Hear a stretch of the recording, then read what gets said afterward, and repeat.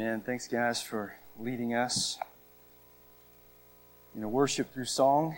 Sweet truths to be seen together tonight as we jump into our study, back into our study on the kingdom, this theme of God's kingdom. And specifically, as Pastor Brian said, we are looking at our future reign with Christ on earth. That's this millennial kingdom, what we're calling the millennial reign of Christ. And if you're new tonight, or you're just entering into this series, maybe you've been in Adventure Club or something, you're back in here, and this is your first night. Or if you're new to the church, you might think millennial reign, that sounds a little interesting. What does that mean? Well, Pastor Brian a few weeks ago covered this in depth, but we're taking this language, millennial reign, from Revelation chapter 20. And in that chapter, John describes what will happen when Christ returns. And he tells us that when he comes back, he will resurrect his people and reign with us for 1,000 years. For a millennium. That's why people call it the millennial reign of Christ. Now, again, if you're new, that might seem like a weird way to talk about Jesus reigning for just 1,000 years. Thought he was going to reign eternally. Why is there a time stamp? Why not just reign forever? Well, he will reign forever, but in this particular phase, this particular reign has a purpose.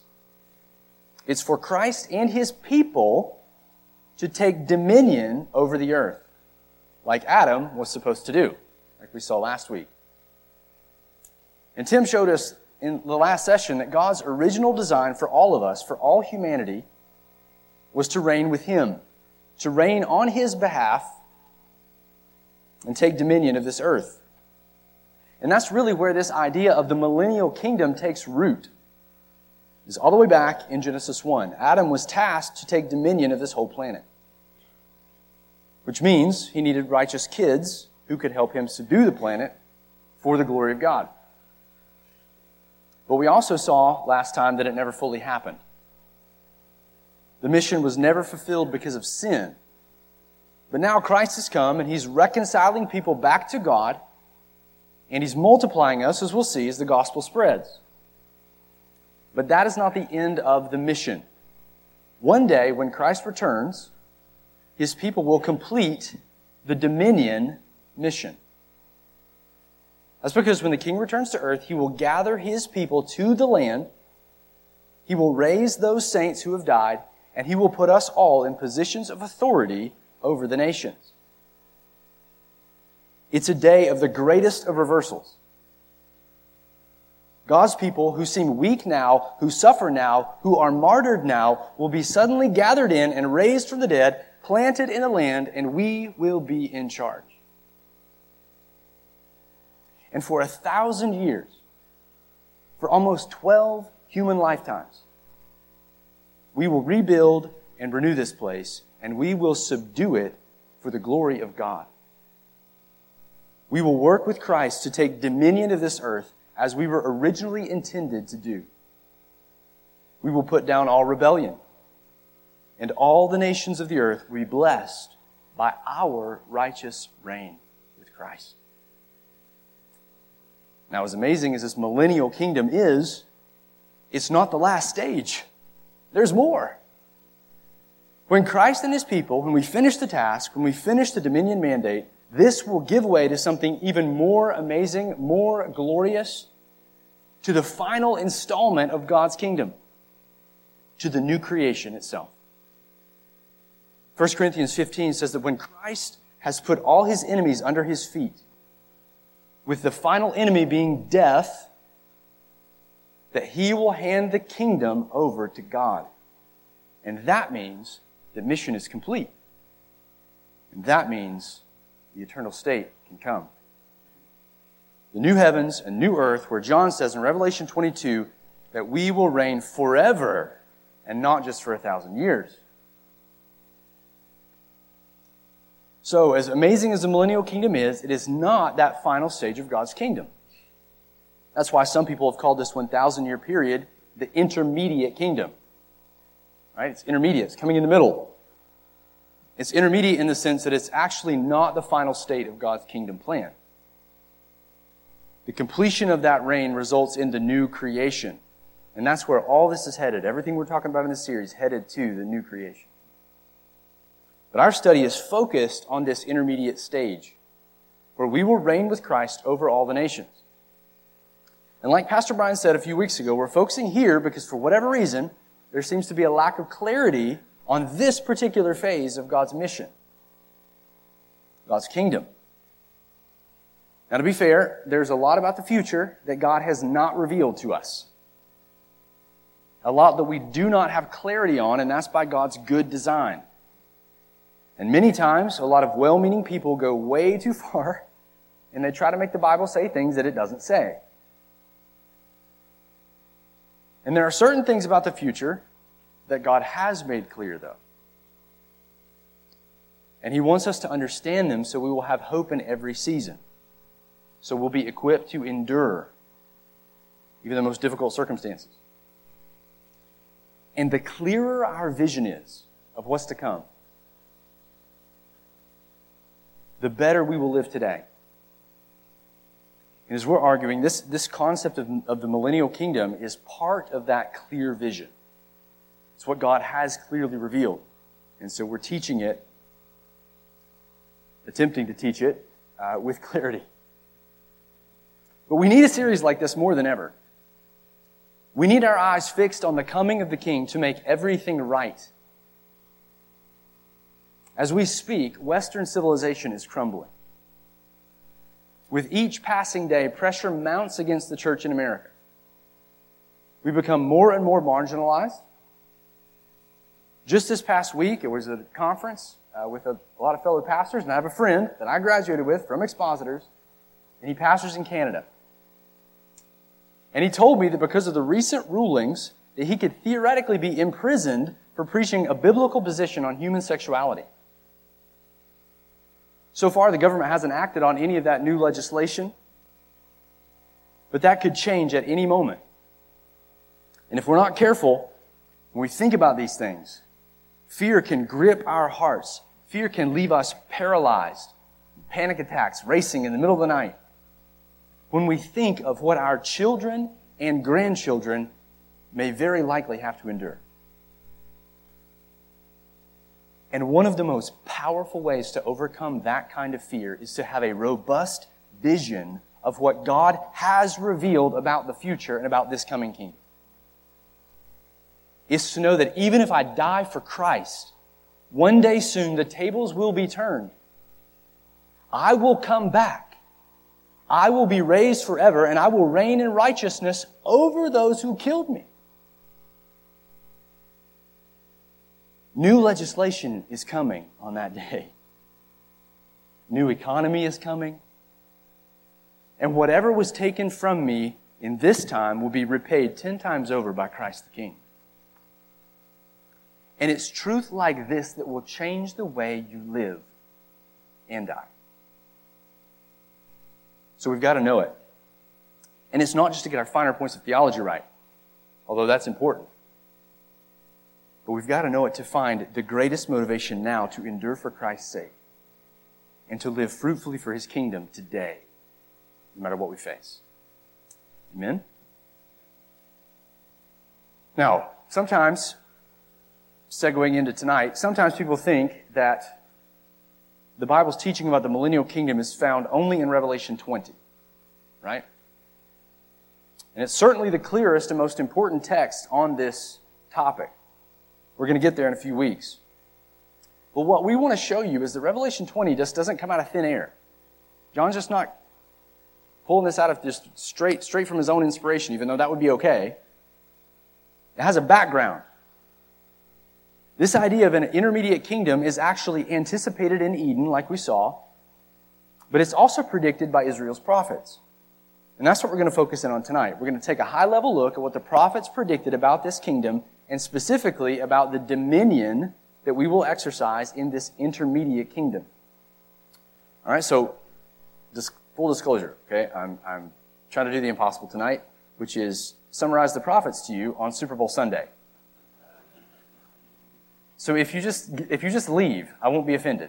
Okay? So we'll throw that out there. So that was my only disclaimer. All right? I'm just going to go for it. There's a lot of prophets to handle. So what I'm going to do is I kind of punted, and I decided to stick predominantly with the prophet Isaiah. Let's try to keep things simple. And still, you're going to end tonight, you're going to think that was your simple version. But I hate to see what the complex version is. Trying to keep things simple, stick with Isaiah. I'll sprinkle in a few other references as we go. But on the main, we're going to be in Isaiah because he's fairly representative of what we find out there in the prophetic literature.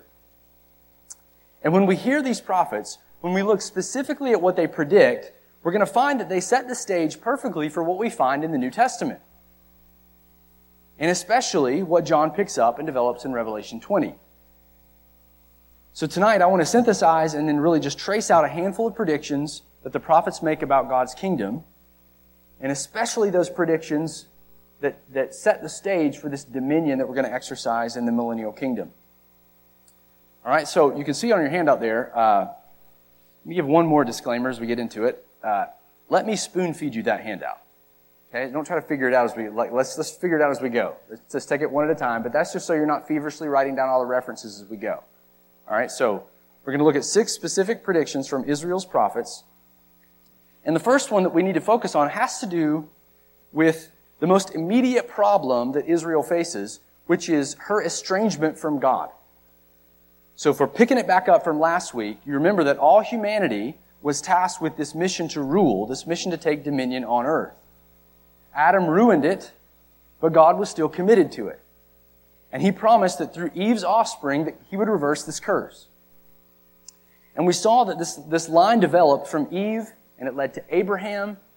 Abraham was promised many children. All the earth would find blessing in him. And then later, Abraham became the nation of Israel. And so Israel was tasked to be faithful as a kingdom of priests. And if she was, she would be blessed in the land. She would be raised up above the other nations, and God would use her to bring blessing, His blessing, back to those nations. But what we find throughout Israel's history, really from her inception as a nation, is that she is unfaithful. She's not going to be able to fulfill this mission. From the golden calf on. She would need a king to represent her. And David did, initially, later Solomon, but even these kings we know were not perfectly faithful. And eventually both the nation and her kings plummeted lower and lower and lower until she became so wicked that God just couldn't use her. He must judge her. He'd warned her, and now He must judge her. Exile is coming, and He exiled Israel like He exiled Adam and Eve from the garden. And so, the first and really the arguably greatest, most significant problem that Israel faces is her estrangement from God. She needed to be reconciled to God if she was going to fulfill her mission. And so tonight we're going to start there with the prediction of reconciliation. Reconciliation. And the prediction, if we could summarize it, we could summarize it like this. You see it in your handout. It's that God will reconcile His people through the death of the king. So if you think about it, if we're going to reign with Christ, we've got to be reconciled to Him first. And this king, God's true servant, will die for the nation and reconcile His people back to God. His substitutionary death will make them righteous. And it's these people, these reconciled people, or as he's going to say, the king's offspring, who will reign with Christ in the millennium. Now, obviously, you can see on the screen, this prediction is found as the most famous, probably, passage in all of the Old Testament prophets, and that's Isaiah 53. So you can go ahead and turn there. Isaiah 53, we're going to be all around these chapters, but chapters 53 through 55 in these first few points.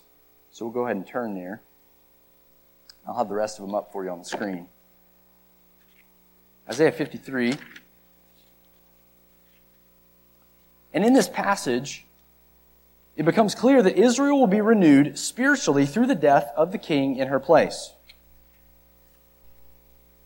Verse 5 sums up what's happening in this passage really profoundly. He says, you can see it there in verse 5, but he was pierced for our transgressions, he was crushed for our iniquities. Upon him was the chastisement that brought us peace, and with his wounds we are healed. The point is the death of the king in Israel's place then brings about Israel's healing, her reconciliation to God. What that means is she'll be faithful in her mission because now she's been reconciled to God. And we'll see in a moment that she's been made righteous. But I want you to notice something very interesting in this passage. First, notice that Isaiah implies that this king dies, but he dies without any children. I'm going somewhere with this, okay? He dies without any children. Notice in verse 8, Isaiah says that he was cut off out of the land of the living. You see that? Verse 8, he was cut off out of the land of the living. What's he talking about there? He's certainly talking about the death of the king. But I think he's saying more. To be cut off out of the land is a specific way of saying that someone dies childless, with no descendants, no offspring to live on in the land. Their name is cut off. They don't have any offspring to carry on their name in the land of the living. If you want to cross-reference on that, you can write down Jeremiah 11:19. That same concept is used with that same phrase, and there it's very clear. Jeremiah 11:19. Now, the king dies without children. But even though he dies childless, that's not the end of the story for this king or for his dynasty. Notice in verse 10 that Isaiah says he will see his offspring. Yet it was the will of the Lord to crush him. Verse 10, he has put him to grief. When his soul makes an offering for guilt, he shall see his offspring. He shall prolong his days. The will of the Lord shall prosper in his hand. Well, that's interesting. We know this text so well, but that would have been a surprise. What does this mean? Well, it implies, for starters, that the king's going to come back from the dead. But it also implies that the king will build his royal dynasty in a different way. His children, his offspring, will be a different kind of offspring, meaning a qualitatively different kind. These Israelites will be righteous. Look in verse 11. Out of the anguish of his soul he shall see and be satisfied. By his knowledge shall the righteous one, my servant, make many to be accounted righteous. And he shall bear their iniquities. So what's the point? Well, Isaiah is predicting that one day God will send the true Davidic king, the physical descendant of Eve, and he will represent Israel in substitution, and as a result of that death, this Messiah will create a righteous offspring. Something that's never been done before in Israel's history. This transcends just having more physical offspring. It's a qualitatively new kind of thing, a new kind of offspring that's happening. All right, so that's not all that Isaiah predicts here. There's a second and closely related prediction that comes right on the heels of Isaiah 53, and it's in the very next chapter. And that's the prediction of multiplication. Prediction number 2, multiplication. We could summarize it like this. God will multiply his people through repentance and faith. God will multiply his people. He will increase his people. And that will happen through repentance and faith. So like Adam, we go back to Genesis, like Adam, who was told to multiply for the purpose of taking dominion, so here, the second Adam, the Davidic king, is also multiplying his righteous offspring. And there will be lots of the Messiah's offspring. Look at what Isaiah writes in the opening verses of chapter 54. He writes that the decimated Israel that was in exile will have more children than ever before. Look in chapter 54, verse 1. Sing, O barren one who did not bear. Break forth into singing and cry aloud, you who have not been in labor.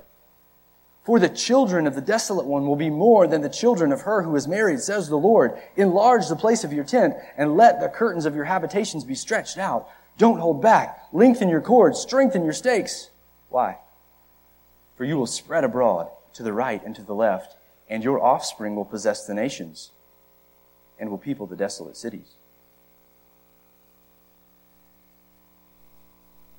Now, what in the world is he talking about here? Who is this barren woman? That's the first thing we need to figure out. Who's this barren woman? Well, it helps to know that the barren woman is an image that Isaiah uses for Israel who is in exile. You can write down Isaiah 49:21 to see that. Isaiah 49:21. It's a metaphor Isaiah is using for Israel in exile. So when the Lord sent Israel into exile, He took away her children, He made her barren. So He's telling barren Israel, who's been decimated by the exile, to sing. Why? Because she's going to have kids. She's going to have lots of kids. More kids, in fact, than she ever had when she was married. So what does that mean? Meaning before she went into exile. Isaiah is saying that this decimated nation, the nation in exile, is going to have so many children that she's going to have to enlarge the borders of the land when they all come home from the exile. And that's multiplication. But notice also that the birth itself is unconventional. Israel didn't actually bear these children herself in a physical way, he says in verse 1. She's not even been in labor. So what's going on? Well, down in verse 5, Isaiah says that the Maker, God, the Creator, has become Israel's husband. Look down in verse 5. For your Maker is your husband. The Lord of hosts is His name. And the Holy One of Israel is your Redeemer. The God of the whole earth He is called. So why is that important? Well, this implies that it's the Lord who's producing these children. He's the husband. And when we combine it with what we just saw in chapter 53, that they are the Messiah's righteous offspring, it seems that these quickly growing offspring are those repenting and trusting in the work of the Davidic king. Now, this is confirmed in the next chapter, in Isaiah 55. You can flip over one page. It begins with an open invitation to anyone who thirsts. And in verse 3, it requires inclining your heart. Do you see that? Middle of verse 3, listen diligently to me and eat what is good. Delight yourselves in rich food. Verse 3 here, incline your ear and come to me. Hear that your soul may live. And if they do hear, if they do repent, turn, listen in faith, He promises to make an everlasting covenant with them, with anyone who will turn. And His covenant, He says, verse 3, is based on His steadfast, sure love for David. What we just saw in chapter 53. So when we bring it all together, we see that these qualitatively new offspring, these Messiah's offspring, are multiplied through faith in what He's done. But that raises another question. Who are these offspring that He envisions here? Well, certainly He has in mind those who repent and believe from ethnic Israel. In fact, that's like overwhelmingly probably what He has in mind here. That's assumed throughout Isaiah. That's stated so explicitly in so many texts, we don't even need to go there. But even here, right here in Isaiah 55, is sort of the doors left open. We have another hint that this rapid multiplication of offspring will likely include Gentiles too. Notice in verse 1, come everyone who thirsts.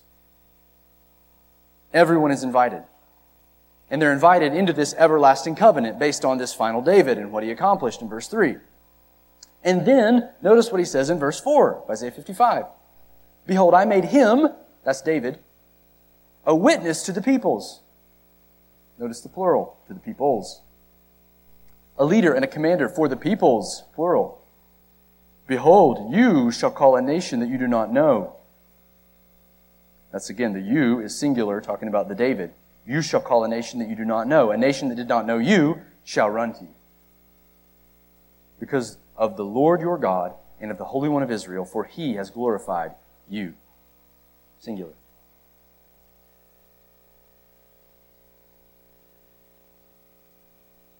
So Gentiles will be included in this multiplication, this open-ended invite. But this Gentile inclusion is at best hinted at in the prophets. But as we're going to see in the coming weeks, the New Testament brings a lot more clarity on this theme. The apostles show us that believing Gentiles are certainly included alongside believing Israel among God's people, His multiplying people. The apostle Paul calls this Gentile inclusion a mystery, something that's not overtly predicted in the Old Testament. It's only hinted at in various texts like the ones we just looked at. So that means that you and I, too, are the offspring of Abraham through faith in Jesus. Through faith in the final Davidic king. And that right now, as the gospel spreads, multiplication is happening as people are coming to faith in Christ. And so the prophets predict that the multiplication of God's people will happen as they are in exile. And He's increasing the number of those who will reign in the millennial kingdom. That was prediction number 2, multiplication, but it doesn't end there. God will also restore His people, including all of ethnic Israel, from the exile. So we can call our third prediction restoration. Restoration. What we mean by that is that God will restore His people to the land by gathering them in from the exile.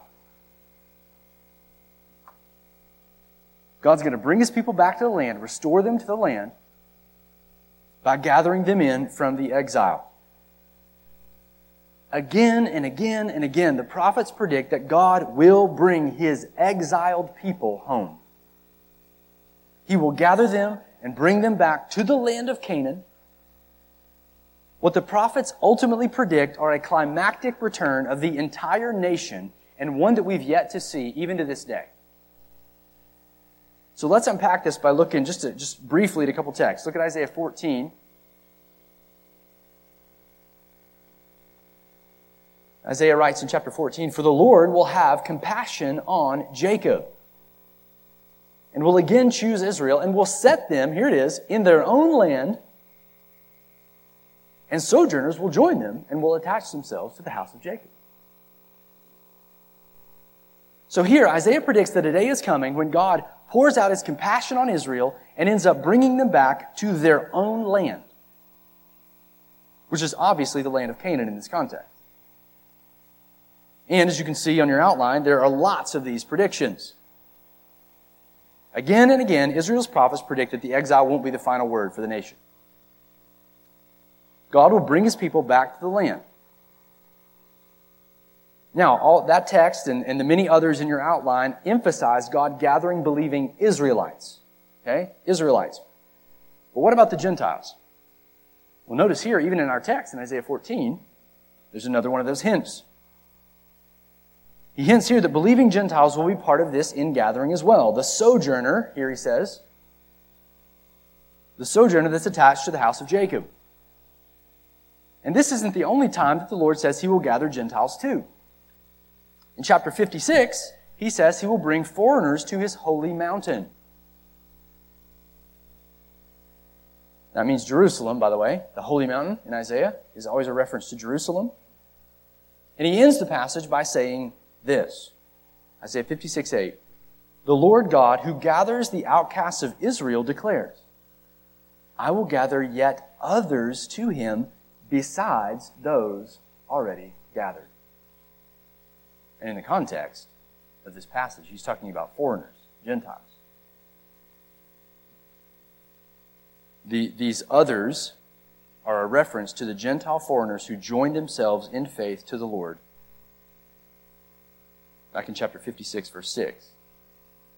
So again, we've got another hint that Gentile inclusion will happen, but that's going to become plain in the New Testament. So, very clear from Isaiah, God will gather His people once and for all back to the land of Canaan. And when we pair it with the previous prediction about multiplication, the land won't be able to contain them all.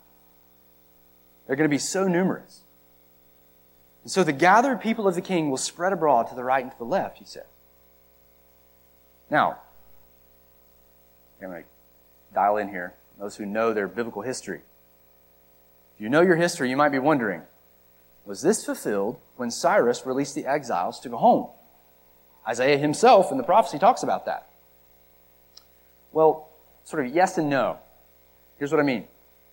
Yes, in the sense that in a very real way, God sent his people, at least part of them, home. But here's the catch. Many of them did not go back. Many remained in exile. And so that years later, even at the time of Christ, the Jews, most of the Jews, still thought of themselves as in exile all across the Roman Empire. And what they pointed to was the fact that they were under foreign dominion. The Messiah had not led them yet out of exile fully. They knew themselves that they hadn't experienced all that the prophets had predicted. But even after Christ's first coming, the Jews remained in exile. Why? Because most of the nation rejected Jesus. Not all the nation. In fact, thousands of the Jews believed in the opening chapters of Acts, but most rejected. And so God brought another judgment on the nation, similar to the judgment he brought in Babylon, or under the Babylonian captivity. The Romans this time destroyed the city and the temple and took many people captive in AD 70. And so it remains today. There is a Jewish remnant faithful to Christ. There are millions of Gentiles who have come to believe too among the nations, but there is a coming day at the end of this age when God will pour out his compassion on the rest of ethnic Israel still scattered abroad. He will bring them to repentance in mass, according to Romans 11.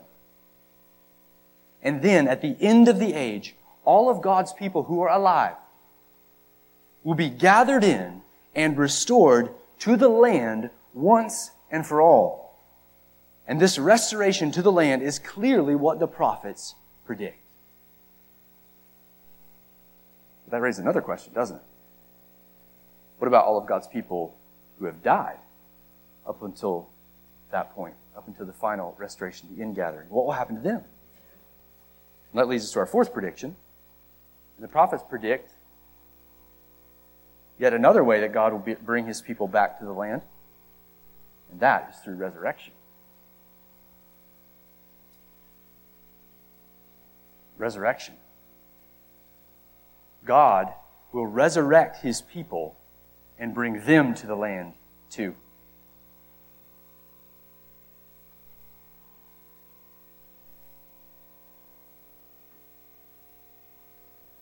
For this prediction, we're just going to look briefly at one passage in Isaiah, although we could go over to Ezekiel 37, Daniel 12. We're going to stay focused here on Isaiah. So in Isaiah 26, Isaiah is looking ahead to this final restoration in the land. That's kind of the context of this whole passage. It's really a song that Israel's going to sing when she's back in the land for good. But now she's still in exile. She's still suffering. And she's compared to a woman who had miscarried. You see, there's a lot of these themes in Isaiah. She's compared to a woman who's miscarried, Isaiah says. Compared to it says she's given birth to the wind instead of to children. And the question is, how are they going to increase in the land if they're in exile and her children are dead and decimated by her enemies? And then in verse 19, hope explodes on the scene with this answer. Your dead shall live. Their bodies shall rise. You who dwell in the dust, awake and sing for joy, for your dew is the dew of light, and the earth will give birth to the dead. Multiplication is happening through resurrection. the earth is giving birth to the dead. And what an incredible answer to how the nation will be increased. Through the resurrection of the dead. How will the land be repopulated? When Israel's dead come back to life. So when we pair this with the last prediction, we see that there are two ways for God's people to get back to the land. One's being gathered in at the end of the age from the nations, and the other is being raised from the dead. That's what Isaiah says. Now, these first four predictions that God will restore His people, multiply them, gather them in, resurrect them, these are all preparatory. Right? They're all preparatory for something else. Remember back to Adam? Why was he supposed to have lots of kids? You tell me. To take what? Dominion. And that's exactly what we find predicted in the prophets. God's restored people will reign on earth over the nations. We'll call this fifth prediction dominion. God will rule the nations on earth through His king and His restored people. God will rule the nations, and it will happen on earth, on this earth, before the new heavens and new earth. And He'll do it through His king and His restored people. Now, I could have doubled the length of this message by just talking about the prophecies concerning the Christ, the Messiah, who will reign. So we all know those. We're familiar with those. Clearly, the new David is going to reign forever. But the prophets also predict that not only will the king reign, but so will his people. And in particular, they will exercise dominion originally tasked to humans in Genesis 1, and we will reign faithfully with Christ over the nations. We're going to bring everything in subjection to God. And that's the purpose of the millennial kingdom. So let's look at the specifics of what the prophets predict about this physical, earthly dominion of God's people. All right? So, you can see it on your outline, but we're going to flesh it out. Notice, initially, this dominion involves conquering their oppressors. Conquering their oppressors. So, as we might expect, one of the first things God's people do when they're put in a position of power in the millennial kingdom is they conquer the enemy. So look with me at just a few texts that predict specifically with what these renewed people will do. I'll show them on the screen so you don't have to turn there. Isaiah 11. But they, that's the restored nation, after they've been brought back from exile, they shall swoop down on the shoulder of the Philistines in the west, and together they shall, here it is, plunder the people of the east. They shall put out their hand against Edom and Moab, and the Ammonites shall obey them. Pretty straightforward. Plunder. Obedience. If nations resist the reign of Christ, they'll be defeated. And the survivors will be forced to obey. Here's another one, Isaiah 14. We looked at this one a moment ago. For the Lord will have compassion on Jacob and will again choose Israel, will set them in their own land, and sojourners will join them and attach themselves to the house of Jacob. Yes, that's the ingathering. Now notice verse 2. And the peoples, that's another way of talking about the nations, will take them, these were their enemies, by the way. The peoples are their enemies. They will take them and bring them to their place, and the house of Israel will possess them, that's the peoples, in the Lord's land as male and female slaves. They will take captive those who were their captors, and they will rule over those who oppressed them. This is a day of great reversals. Those who had oppressed God's people will be enslaved and ruled over by them. Now, this won't be a vindictive part. This won't be a vindictive rule of God's people. This will be a perfect righteousness, a perfect reign, but an execution of justice for those who won't repent or did not repent. And it's clear then that from Isaiah that when God's people are restored, we will rule over the nations by conquering our enemies. But Isaiah also talks about where not just that we'll conquer, but also where we'll live. What will be sort of the domain of this kingdom, this time of our reigning. And he says that when we exercise dominion, that we'll inhabit both Canaan and the earth. Okay? Canaan, the land of Israel, and the earth. And this makes sense.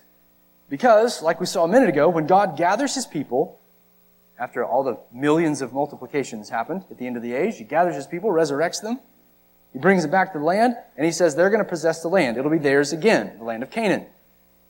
Listen to the prediction of Isaiah 65.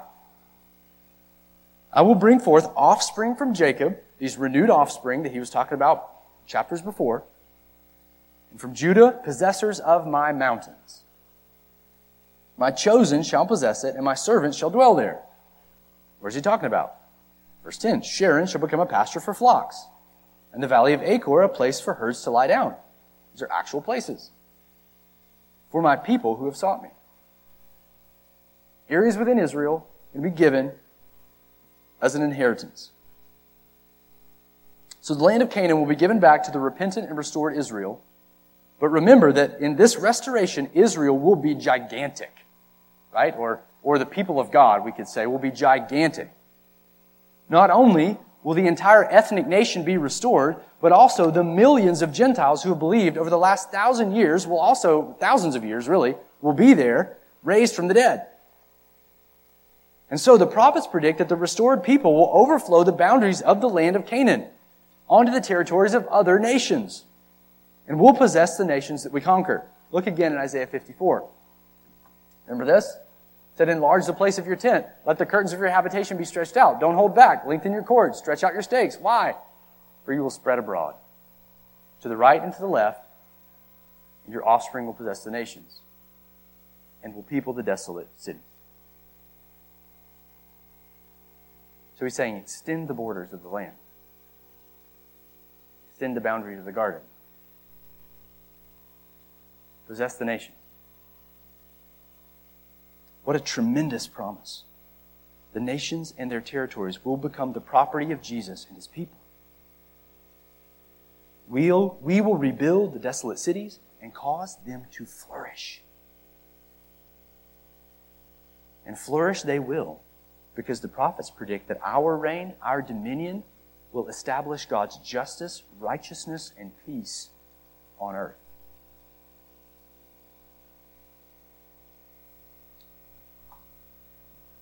Because we'll be resurrected and glorified, the reign that we share with Christ will be the noblest of reigns. In fact, the New Testament tells us that even now, He's preparing us to reign with Him. All our suffering here is training us, is cultivating in us what we will need to be faithful then. And our reign will be one of faithfulness as we bring about God's shalom, God's peace on the earth. Notice that Isaiah says that God will appoint princes here, plural, to rule alongside His king in Isaiah 32, and that this reign will be a just, a righteous reign. Isaiah 32:1. Behold, a king will reign in righteousness. Yeah. And princes. Whoa. Princes will rule in justice. It's talking about that kingdom when Christ comes and sets up His kingdom on earth. A king will reign in righteousness, and princes will rule in justice. And notice the effect. Each will be like a hiding place from the wind, a shelter from the storm, like streams of water in a dry place, like the shade of a great rock in a weary land. What's he getting at? Well, that text says that the reign of the king and his princes will be a blessing. Like the hiding place from a strong wind. It's like get behind the rock. The rock is the reign of the princes and the reign of the king. Streams of water in a desert. Those metaphors emphasize the blessing this reign will bring about on an earth that's been cursed. And then just a few verses later, same chapter, Isaiah spells out a little bit more about what will happen as a result of this righteous reign. Look in verse 16. He says, then justice will dwell in the wilderness, and righteousness abide in the fruitful field. Poetic way of saying justice and righteousness will be everywhere. And the effect of righteousness will be peace. Shalom. And the result of righteousness, quietness and trust forever. My people will abide in a peaceful habitation, in secure dwellings, and in quiet resting places. So our reign, then, is a righteous reign, and it brings peace to a war-torn earth. For the first time in the history of the world, it is a worldwide empire that is a completely righteous empire. Justice in the court system. Righteousness at the highest levels of governance. Economies shaped by the wisdom of Christ and His people. And the net effect is overwhelming peace on earth. And it comes when Christ comes. At His return and our resurrection from the dead. And apparently this righteousness is contagious. Okay? Somehow the previously deceived and rebellious nations of the earth, those who survive that initial judgment, will turn en masse to the Lord. And then God's restored people will bring blessing to the nations. Will bring blessing to the nations as part of our reign in this kingdom. In the second chapter of Isaiah, he predicts that Jerusalem will be established and exalted. And when that happens, something else happens too. He says, all the nations flow to Jerusalem to learn the ways of the Lord. So turn there, chapter 2. It's a longer passage. Didn't really fit on the screen, so we'll have to...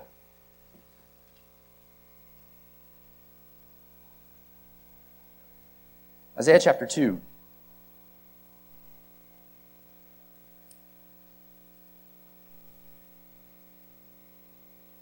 This is concerning Judah and Jerusalem, he says in verse 1. And it shall come to pass in the latter days that the mountain of the house of the Lord shall be established as the highest of the mountains. It shall be lifted up above the hills, and all the nations shall flow to it. And many peoples shall come and say, Come, let us go up to the mountain of the Lord, to the house of the God of Jacob, that He may teach us His ways, and that we may walk in His paths. For out of Zion shall go forth the law, and the word of the Lord from Jerusalem. He shall judge between the nations. He shall decide disputes for many peoples, and they shall beat their swords into plowshares, their spears into pruning hooks. Nation shall not lift up sword against nation, neither shall they learn war anymore. So it's clear that establishing Jerusalem as the capital of the New World Empire will be the greatest thing this cursed world has ever seen. It will end up bringing blessing to the nations as God's teaching goes out from this city and as our King judges righteously between these nations. The wisdom of the King and the wisdom of His people will end all disputes between the nations. And it says they'll stop going to war with each other. It will be a reign of peace, unparalleled peace, and that means blessing for all nations. But at the end of this period, at the end of this era of peace, the prophets also reveal that this peace will be temporarily disturbed. Emphasis on temporarily.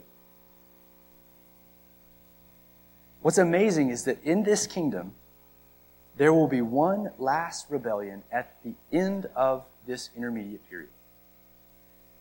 One final attempt to overthrow the king and his people. But this attempt to rebel is put down so quickly, so decisively by the Lord Himself.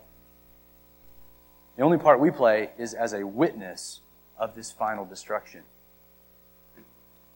So we could say we witness the victory over the final rebellion.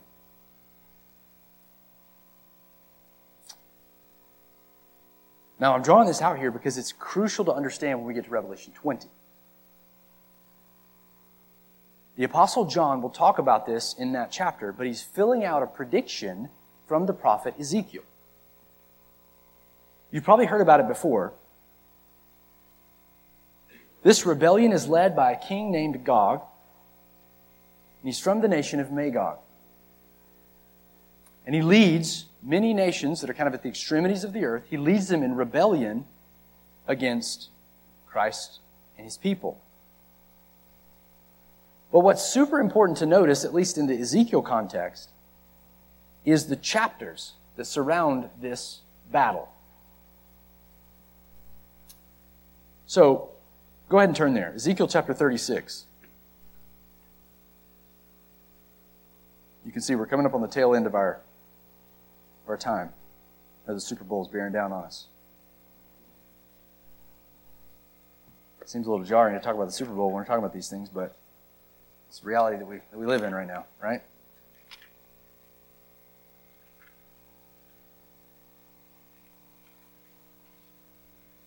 I want to point out the context of this battle that takes place in Ezekiel 38 and 39. So press the rewind button back to chapter 36. Just before the battle, Israel has been gathered in from the nations. She's been multiplied. The land is flourishing. That's chapter 36. Now you could probably, if you have headings, you can probably see that in your Bible. Okay, I'm not going to read it. Just pointing that out to you. That's chapter 36. And then that chapter ends with this multiplication.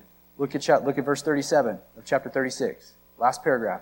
Thus says the Lord God, this also I will let the house of Israel ask me to do for them, to increase their people like a flock.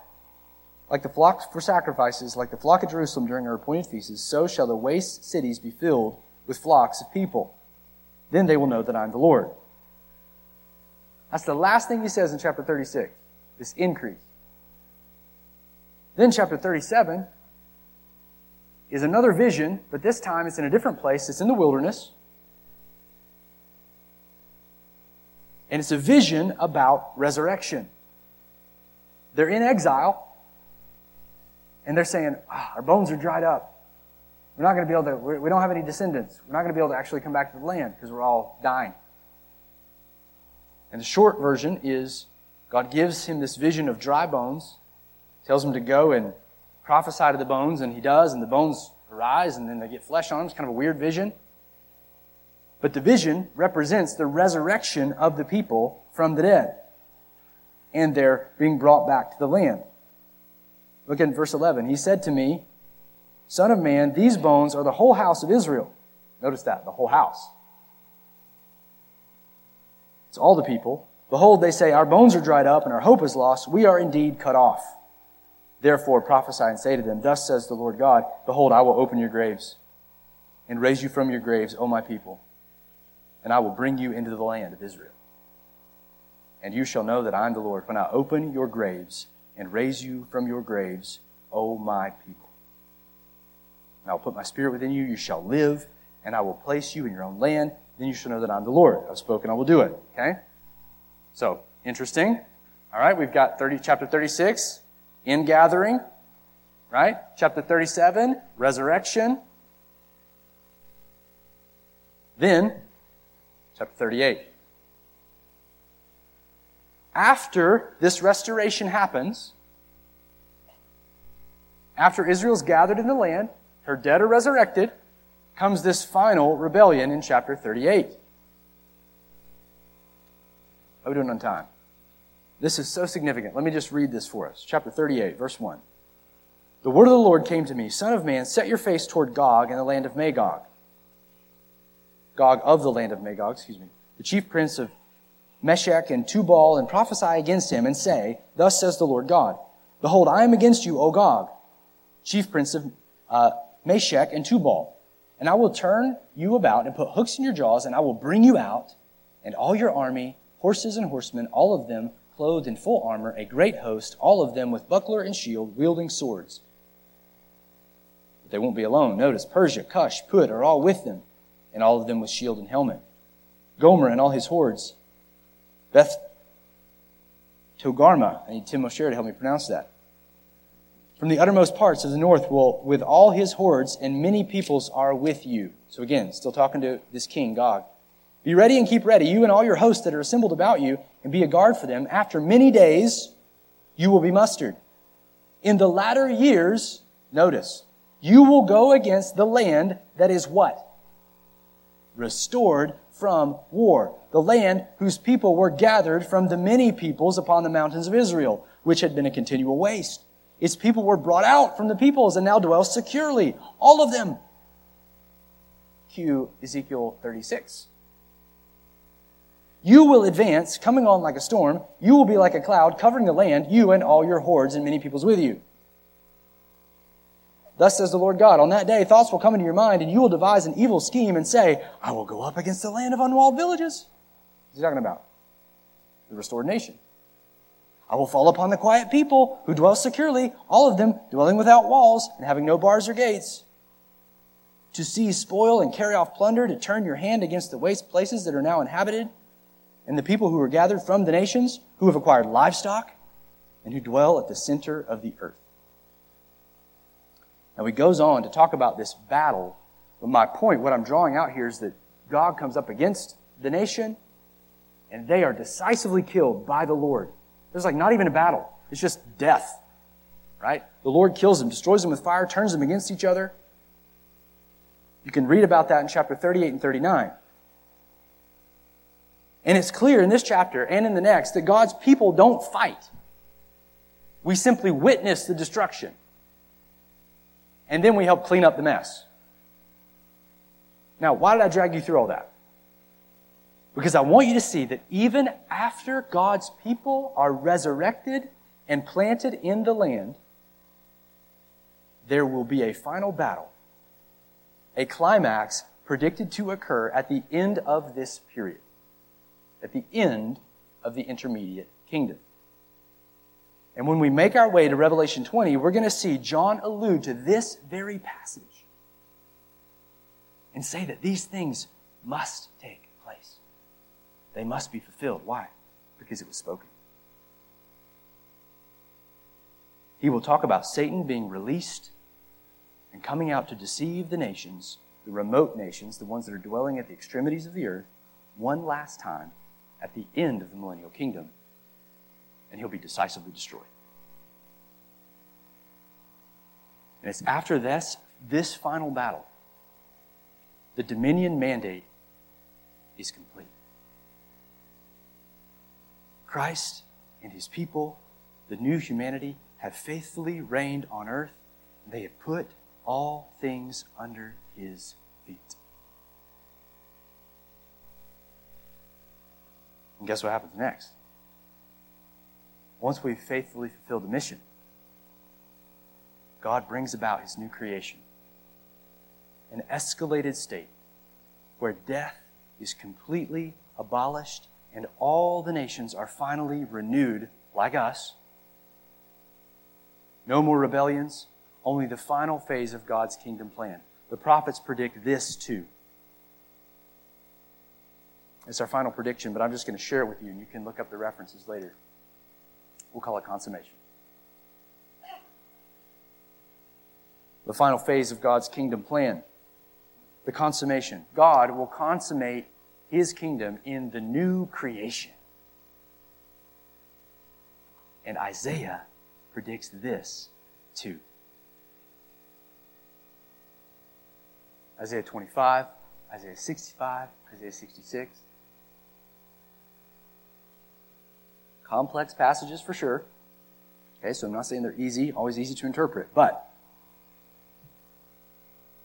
these are the places that John gets his language for the new heavens and new earth, the eternal state that comes in after Christ and his people have faithfully exercised dominion over the earth. Whew. We made it. That's a crash course on at least what Isaiah predicts about this coming kingdom, and especially what we're calling the millennial kingdom. It's a time when the people of God exercise dominion over the nations of the earth to bring about the fulfillment of what Adam failed to do. And the prophets, we've seen, just set up our categories beautifully, don't they? Now, let me just end with a quick challenge to our brothers and sisters, our friends, who may be leaning toward or maybe are convinced in their minds of amillennialism or postmillennialism. Okay? A friendly fire here. Here's a challenge. You've got to deal with that. You can't ignore those passages. It's what formed the hope of the apostles, like Peter. It's what he anticipated when he said in Acts 3 that he was waiting for God to fulfill all that the prophets have spoken concerning God's kingdom. The New Testament authors knew that we were not finished and that all these words of the prophets, including this millennial reign of Christ, must be fulfilled. But beyond our theology, it is the basis of our great hope. A hope, like we said in the beginning, will motivate us to live and die well, because the great reversal is coming. We're going to reign with Christ and make it all right on that day. Amen? Let's pray.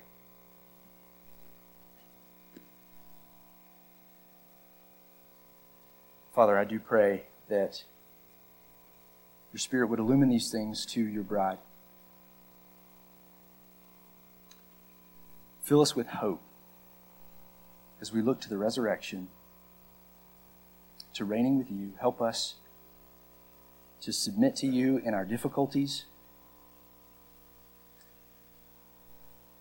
knowing that we're being shaped for that eternal weight of glory, for the kingdom that's coming, to reign with you then. May we set our hope fully on the grace that we brought to us through the revelation of Jesus Christ. We ask it all in his name.